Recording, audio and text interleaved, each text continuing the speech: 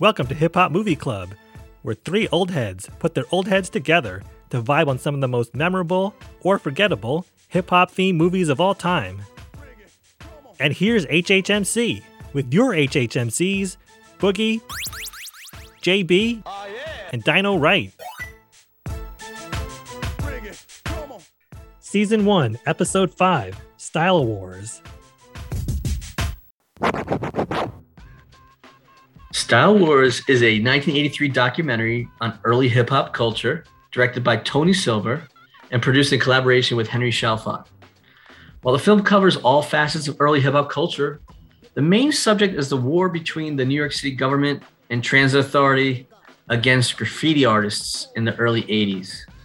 The film originally aired on PBS in January of 1984, and it won the Grand Jury Prize for Best Documentary at the Sundance Film Festival in 1983.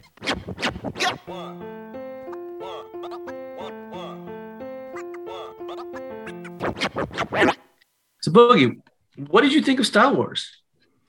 Okay, the first thing I liked about it, I like that it was done as a documentary as opposed to a dramatization. I'm a huge history buff. I love watching documentaries of all types. So to see this done as a documentary, it really just tapped into something special for me, and it grasped my interest a lot better than, say, them putting up a fictionalized story and just kind of going through the motions with it. But that was the one thing I did like. So this was kind of what we were talking about with Wild Style. We kind of brought it up as a point that it probably would have flowed better had it been done as a documentary. So this I found a little more interesting. And I like that it showcased actual artists, even those that opposed them. So you got, all perspectives of it. It wasn't particularly one-sided, even though it kind of, you want to root for the quote unquote underground graffiti artists. They were, doing some illegal acts. So you definitely want to get the other side of it as well. They didn't use a ton of music in it, but the music that they did use was really, really good. I loved it. I loved every song that they chose. It was great to hear those classics being played in the movie as it transitioned through the scenes. I did like that it also showcased some of the B-boy lifestyle, because I'm a huge B-boy fan. I loved watching B-boy competitions to this day. You got to see the legendary Rocksteady crew. Anytime I see them on screen, my eyes light up immediately. And I like how they show how they demonstrated some of their moves that they use as they're battling and et cetera. So those few things that I definitely loved about the documentary. Yeah, Boogie, I'll piggyback off of your comments. The music, there wasn't a ton of music in there, but their selection of songs was incredible. They played the message from the Furious Five and Grandmaster Flash, the one that everybody knows. Don't push me because I'm close to the edge. Yeah, when that intro comes on, you're like, yes, this is me. And the other one that really gets me out of my seat every time, I know we were chatting about this before, is Rockin' It by the Fearless Four. That's one of my all-time favorites, where that intro comes on and it's like, rockin' it. Yes, he is rocking it. Tito! They just shouting the names and they're rocking it. I love that. So good. I'm making a fool of myself here, but that song was and when you have the backdrop of the graffiti and the dancing, it really pulls it all together. So the music was awesome, even though there wasn't a ton of it there. Dino Wright, what do you think? So the one thing in talking about music that really resonated with me is there's a scene in the very beginning, and it's the artist Scheme, and he's talking to someone else about what they did last night, and this is sampled in a Black Star song. So go back 24 years now to the first Mos Def Talib Kweli album, Mos Def and Talib Kweli or Black Star.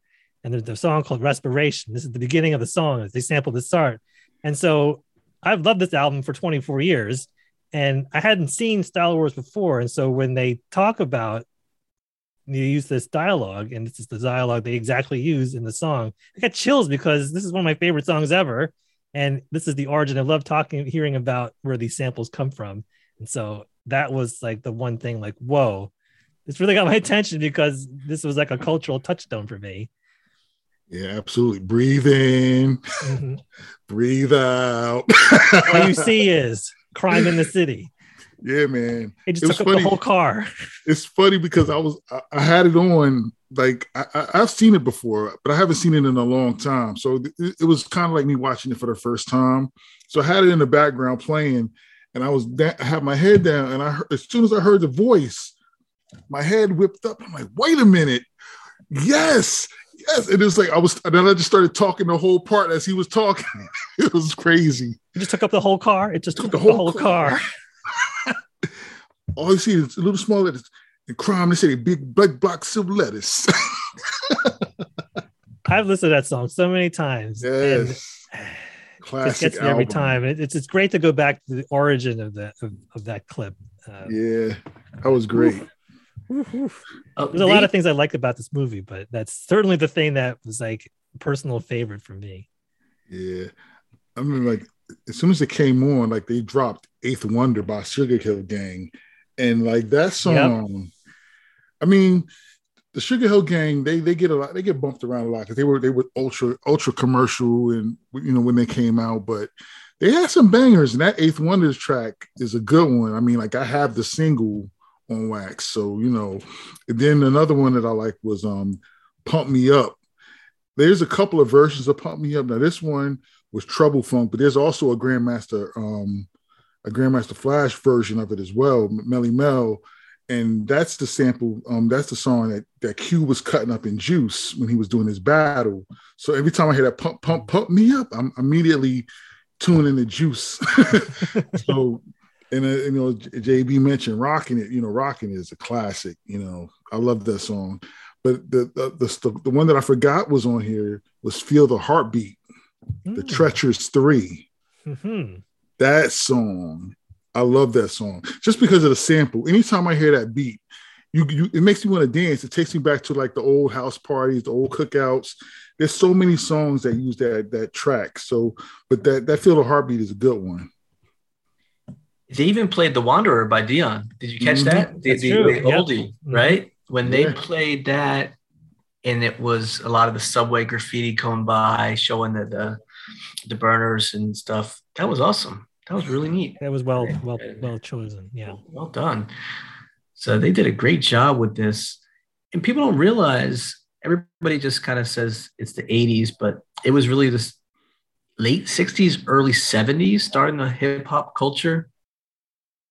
You get to see the artists that started it all with the graffiti scene.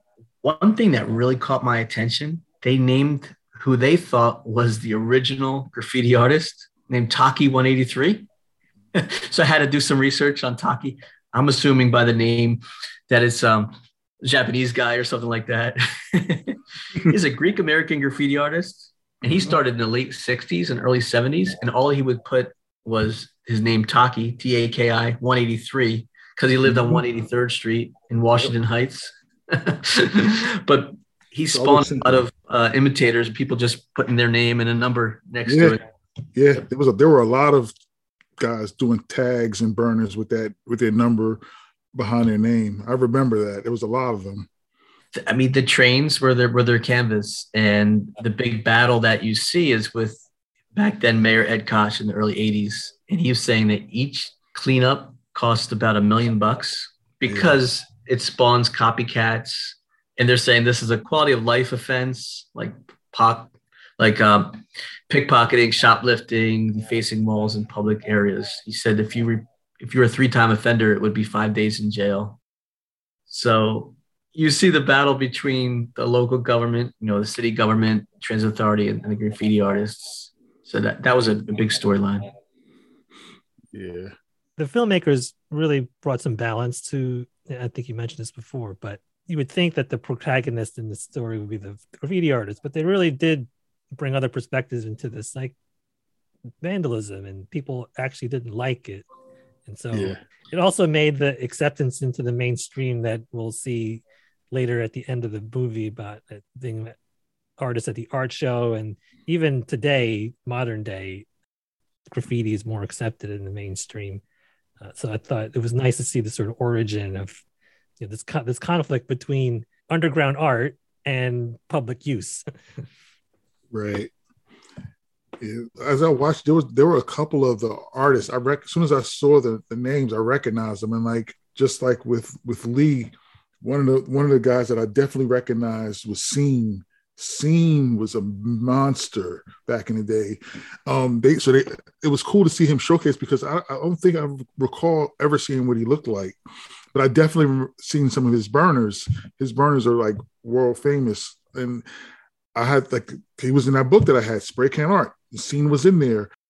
There were a couple of other guys that you didn't really see them forefront by. Definitely remember Revolt and Zephyr also were in that book as well. So, you know, they had some pretty well-known artists in the documentary. So it wasn't just, hey, we're going to just go out and film. It's like, we're going to get the guys who were citywide, you know, as they called it. They had their burners on all of the lines all around the city and said, you know, we're going to talk to these guys and kind of see what's going on. So that was cool as well. But yeah, you said, you know, it was definitely a problem for people who didn't like it. So you definitely got to get both perspectives on it when you talk about something like this. Yeah, Scene's real name is Richie Mirando, and some people have dubbed him the godfather of graffiti. He started in the early 70s, and he would go on to work on canvas alongside Andy Warhol and Lee Quinones, as you mentioned, Keith Haring, and Jean-Michel Basquiat.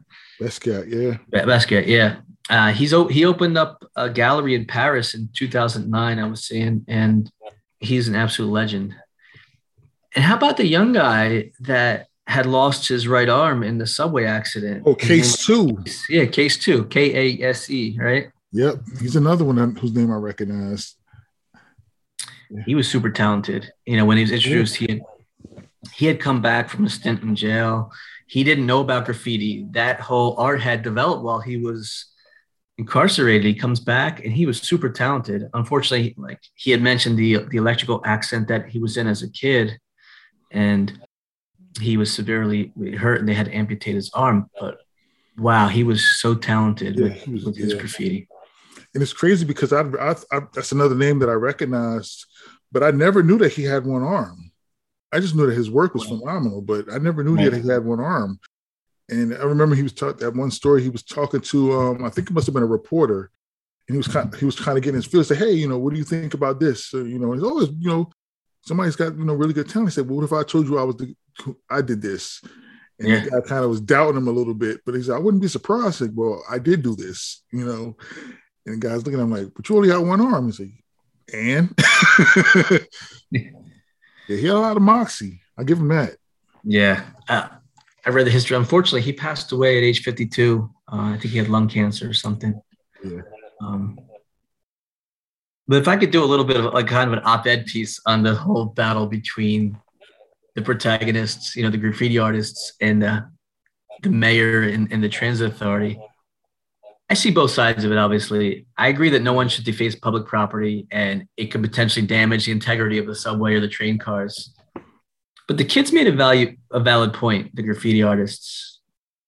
There were murderers, there were thieves out there. And obviously they should have been targeted first to be apprehended. Not saying that they weren't, but I just thought that the government was a little bit short-sighted. These kids obviously need an outlet for their creativity. If you think about it with a lens of today, there was no social media back then. So there's not a way to easily get your name out there. Today, you post a drawing or a photo on Instagram or Facebook. You can get recognition, even if it's among your small circle. That didn't exist back in the early 80s. Right. Yeah. So, I mean, at one point, that somewhat younger New York Transit Authority worker said, out of an intellectual curiosity, I had a conversation with one of the crews, and he found them to be more articulate than I expected. Yeah. It's like, you think, you know, do you ever want to, kind of see where they're coming from, you know, get that perspective. Right. And they did develop some sort of contest. I think they mentioned that one of the crews would be selected to paint the interior of one of the subway cars, but still didn't stop them from, you know, being quick to profile them and arrest them. In fact, they put up the barbed wire fences. They whitewashed, spent so many hours and hours whitewashing the trains. Mayor Koch even said something about, can we put a wolf out here? I was cracking up, like a wolf. Yeah, he wanted to put a wolf there. That was funny to me.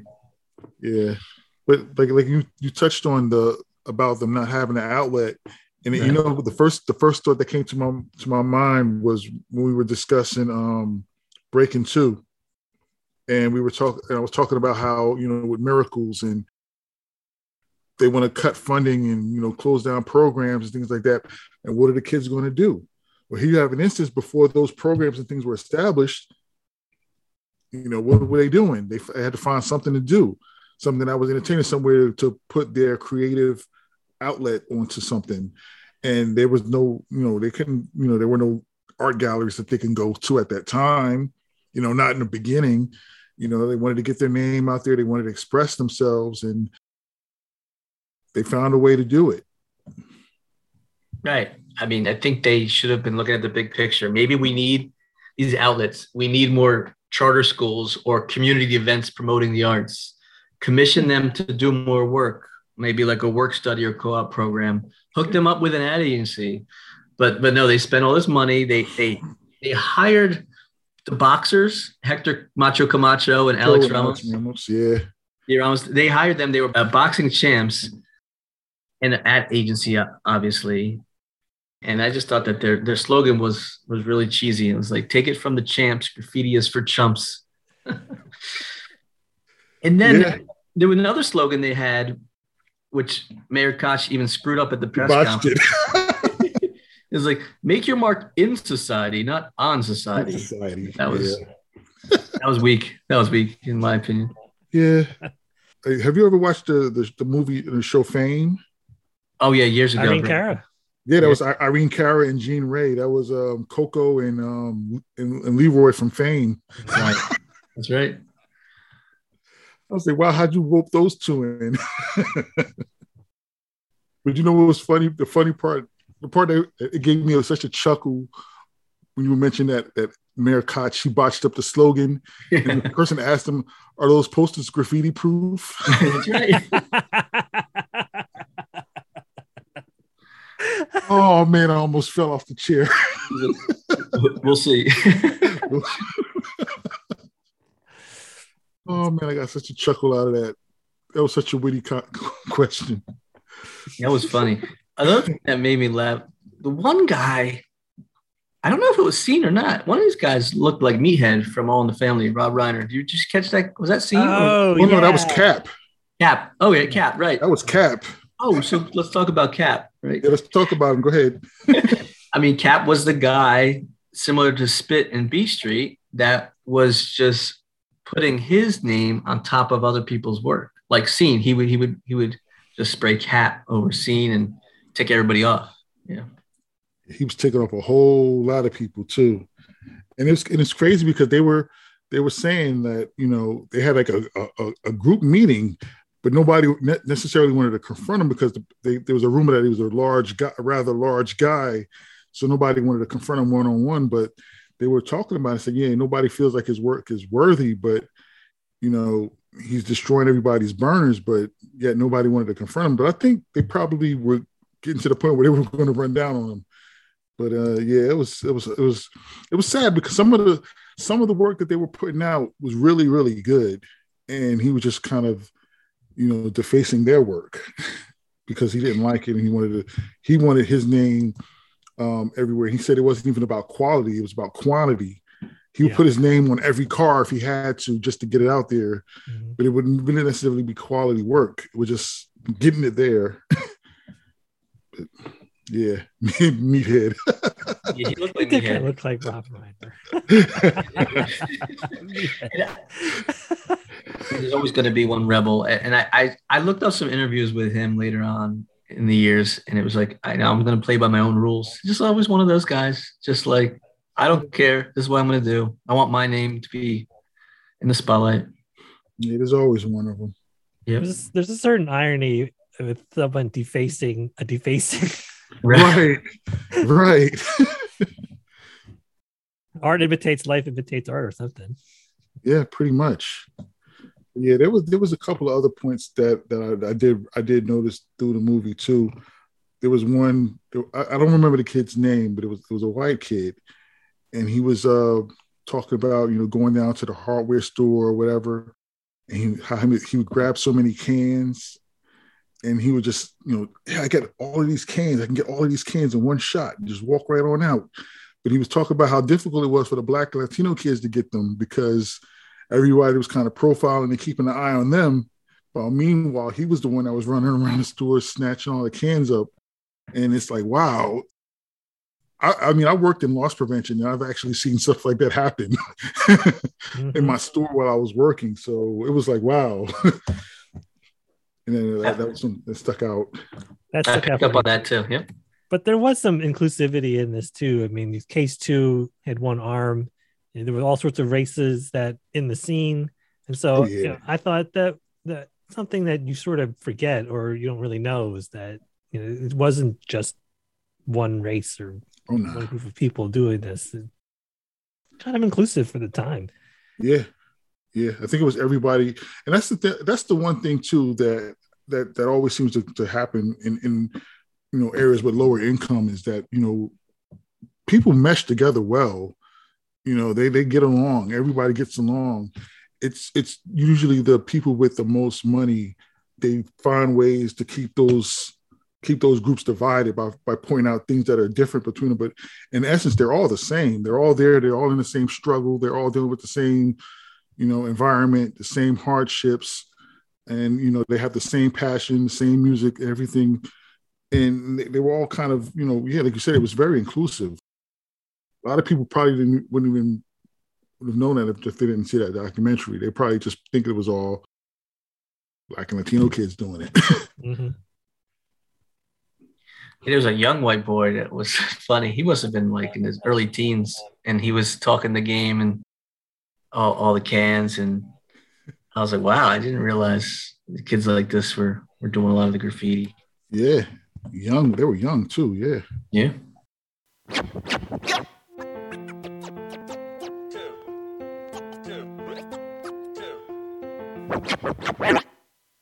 But all in all, I think they did a great job with this documentary. It was captivating. Yeah. Showed you both sides. It had some great music. You got to see it up close. You got to see how they actually did their work. The battle between the New York City government and the crews. Very well done. Yeah. One thing that I didn't like about it as much, just me, but they showcased a little bit of every element that was around at the time. And I'm a DJ, but you didn't hear much about the DJ in it. So it's like, they had to have, there was music being played, where was the music coming from? But the B-boy lifestyle was there. You had the Rocksteady crew, battling, club, and then you had, rap, the music playing. You had guys, even Case 2 and his homeboy, they were, a cappella, a verse from The Message before the music came on, and I'm like, when I heard it, at first I thought they were freestyle. I'm like, okay, wait a minute, I know those lines, pushing the girl off the train. The next day they show the arm on again. That's Melly Mel. And then the music came. I'm like, all right. But that's probably the one thing I would have liked to see a little bit more of a little more of the DJ in it, but that's just me because I'm a DJ. Yeah. But it wasn't even about DJs. It was about the spray paint and lifestyle. So I think it was good though. And like we said in the beginning, it won the top award at the Sundance Film Festival for Best Documentary in 1983. And I saw a quote from A.O. Scott from the New York Times about Style Wars. And he indicated that Style Wars is a work of art in its own right because it doesn't just record what these artists are doing. It somehow absorbs their spirit and manages to communicate it across the decades so that we can find ourselves so many years later in the city, understanding what made it beautiful. I thought that was a great quote. That's a great quote. That's a great quote. I heard that they released it several years later, like a DVD series, and it had a ton of the subway trains painted almost like a digital gallery, which would be kind of neat to have or check out one time. Wow. I wonder if that's I wonder if that's on the actual DVD that you can purchase now. It might be like special features or something on it. Because I was thinking about picking up a copy because that was one of the movies that I've always wanted to add to my collection, but I never got my hands on one. And now that it's back in my head, I'm like, you know what? I'm gonna go get me a copy of it, add it to the collection. There you go. So I didn't really dislike anything about it. I just had sort of questions. What were your questions? One was the mural that scene does in broad daylight. Was it sanctioned? I meant to look into this. Oh yeah. Okay. Yeah. This was official. That was probably sanctioned because I remember like there was a rec center in my neighborhood. I have the picture saved on my phone, but some guys were sanctioned to do a mural on the wall for the rec center. So that was probably what it was. The owner of the business was probably somebody that was young and hip to the culture. Said, hey, you know what? Here's a wall. Put something nice up. Yeah. And from a larger perspective, why was it subway cars that was like the best canvas? So because they moved around the city and you could show them off. Like you didn't really see buses get tagged like this or painted like this. So it's sort of interesting thinking about subway cars. Yeah. Maybe there's an element of danger too. Maybe like, oh, let's flick into a bus depot. It's not as much fun as like jumping into a train yard. I'm thinking like probably because the trains when they were new, they were white. They were gleaming white. Yeah. Where buses at that time, they weren't. You know, you had the metallic siding and everything. Good point. Yeah. Yeah, but the bus is gleaming white, so it's like, hey. I'm sorry. I think they can guarantee that your name would be seen in all 5 boroughs, or depending on which line you hit. Yeah. Yep. That's what they want to guarantee. You don't know what the bus route might be. Right. They did mention that the danger factor too. They did mention the third rail again, which we learned about in B Street. Yeah. So it's kind of like that exhilaration of risk factor as well. I remember when they were talking about putting the guard dogs in there, and somebody said you didn't want to put the dogs because they can get on the third rail. That's right. Oh, let's put double fences up. Okay. Fencing the dogs in. I guess in order for the culture to have evolved, you needed public transit in that way. So it wouldn't have worked if there's not a subway system. So sorry, non-subway system city. You're not going to have hip hop grow in your city. Yeah, for sure. You know, it was one thing that I found that was really funny too. And I kind of chuckled at it. Another point when they were talking about, you know, everybody was starting to develop their styles. They brought up the arrow, and I was like, "Oh my God, the arrow!" The arrow was everywhere because I remember, like, even to this day, like I would, depending on what I draw out, I'll always put an arrow somewhere in it, and I'll break it up, and I'll make it like a 3D arrow, and then the arrow. It was like the arrow was everywhere. That was such a key point of lettering was that arrow. It hadn't occurred to me until he mentioned that. That they do have a lot of arrows. There's something there to that. Yep. And that became a trend. It's so funny because all of the drawings that I've done, I don't even know whether I just kind of draw them and they end up in a book or a folder or somewhere, and I don't remember where I put them at. The only one I can locate right now is the one with my name on it and the one that I sketched a couple weeks ago. Maybe someday you'll find it and it'll be a big bonus for us. The treasure trove of graffiti burners. The lost art. The lost art. Sell it for millions. Yeah, but I would recommend this documentary to anybody that wants to see the early days of hip hop culture and graffiti at its prime and the battle between government and the graffiti crews. Yeah. Really did a nice job. How about that dump cotch burner? Oh, that's right. Was it Scene that did the one where it was the crew being chased by the cop? That was Oh no, that was Scheme. Scheme. Okay. Yeah, that was Scheme. Yeah, that was Scheme. Yeah, that was the Crime in the City burner. Right. Yeah, And that was classic. That Dump Koch was funny. He's like, oh, I guess I'm doing a good job.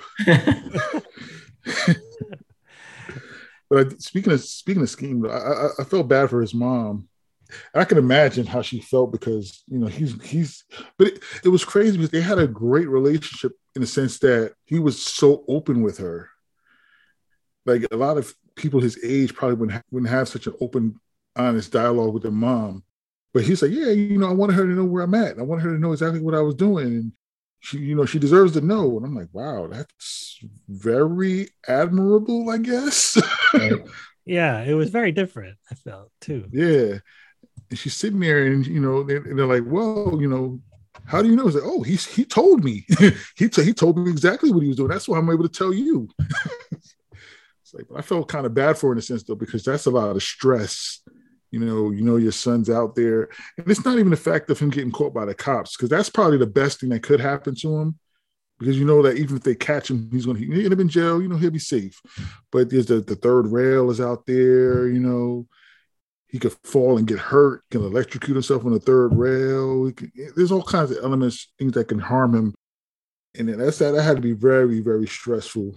I remember my mom would always tell me, be careful when you go outside, and be careful of your surroundings and things like that. And I know even to this day, I'm about to be 46, and my mom still worries about me. So I couldn't imagine, how his mother felt with him being out there at those times at night, putting up burners and things like that. Oh, yeah. Early 80s, too. You're at the height of a lot of drug use in the cities before it got really cleaned up. Yeah. A lot of unsavory elements out there. Right.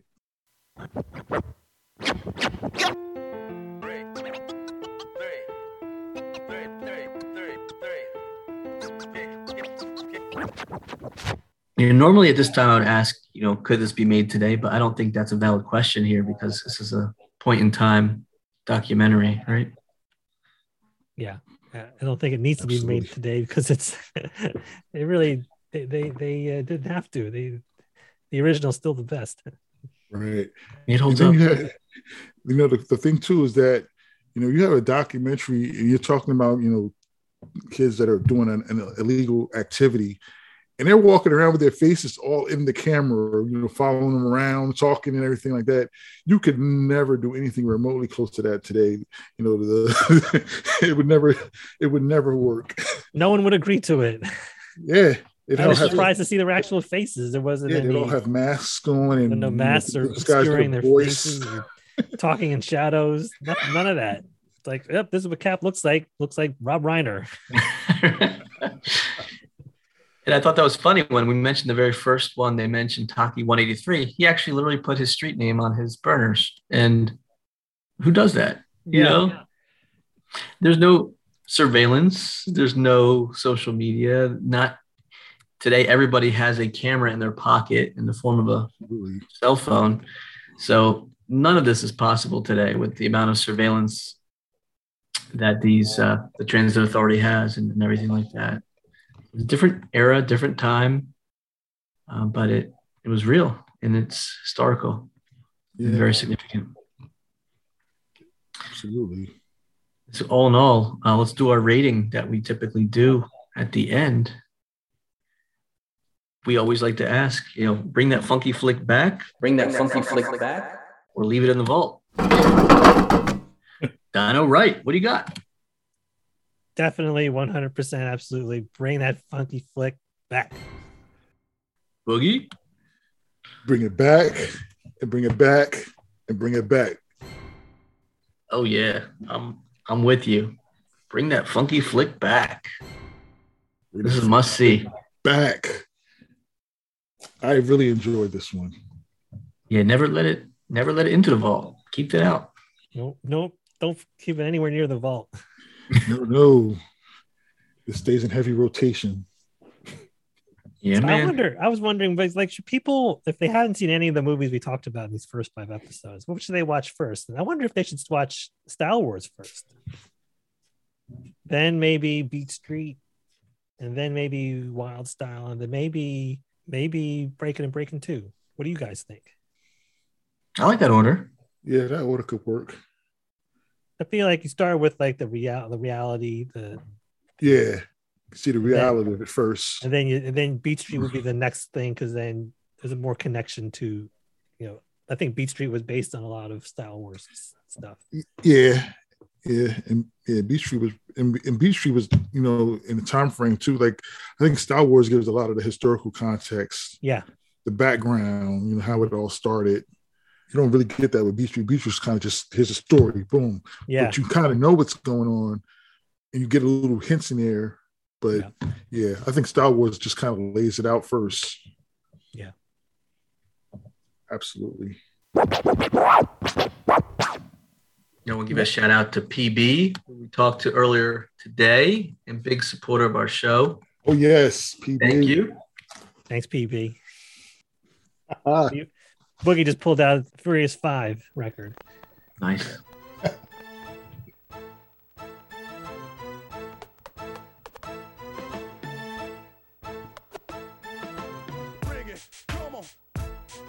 Hip Hop Movie Club is produced by your HHMCs, JB, Boogie, and Dino Wright. Theme music by Boogie. Special thanks to Susan Berger, Tawanda Edwards, and Allison Yaris. Hit us up at hiphopmovieclub@gmail.com or on Facebook, Twitter, and Instagram at Hip Hop Movie Club. You can also check us out at hiphopmovieclub.com.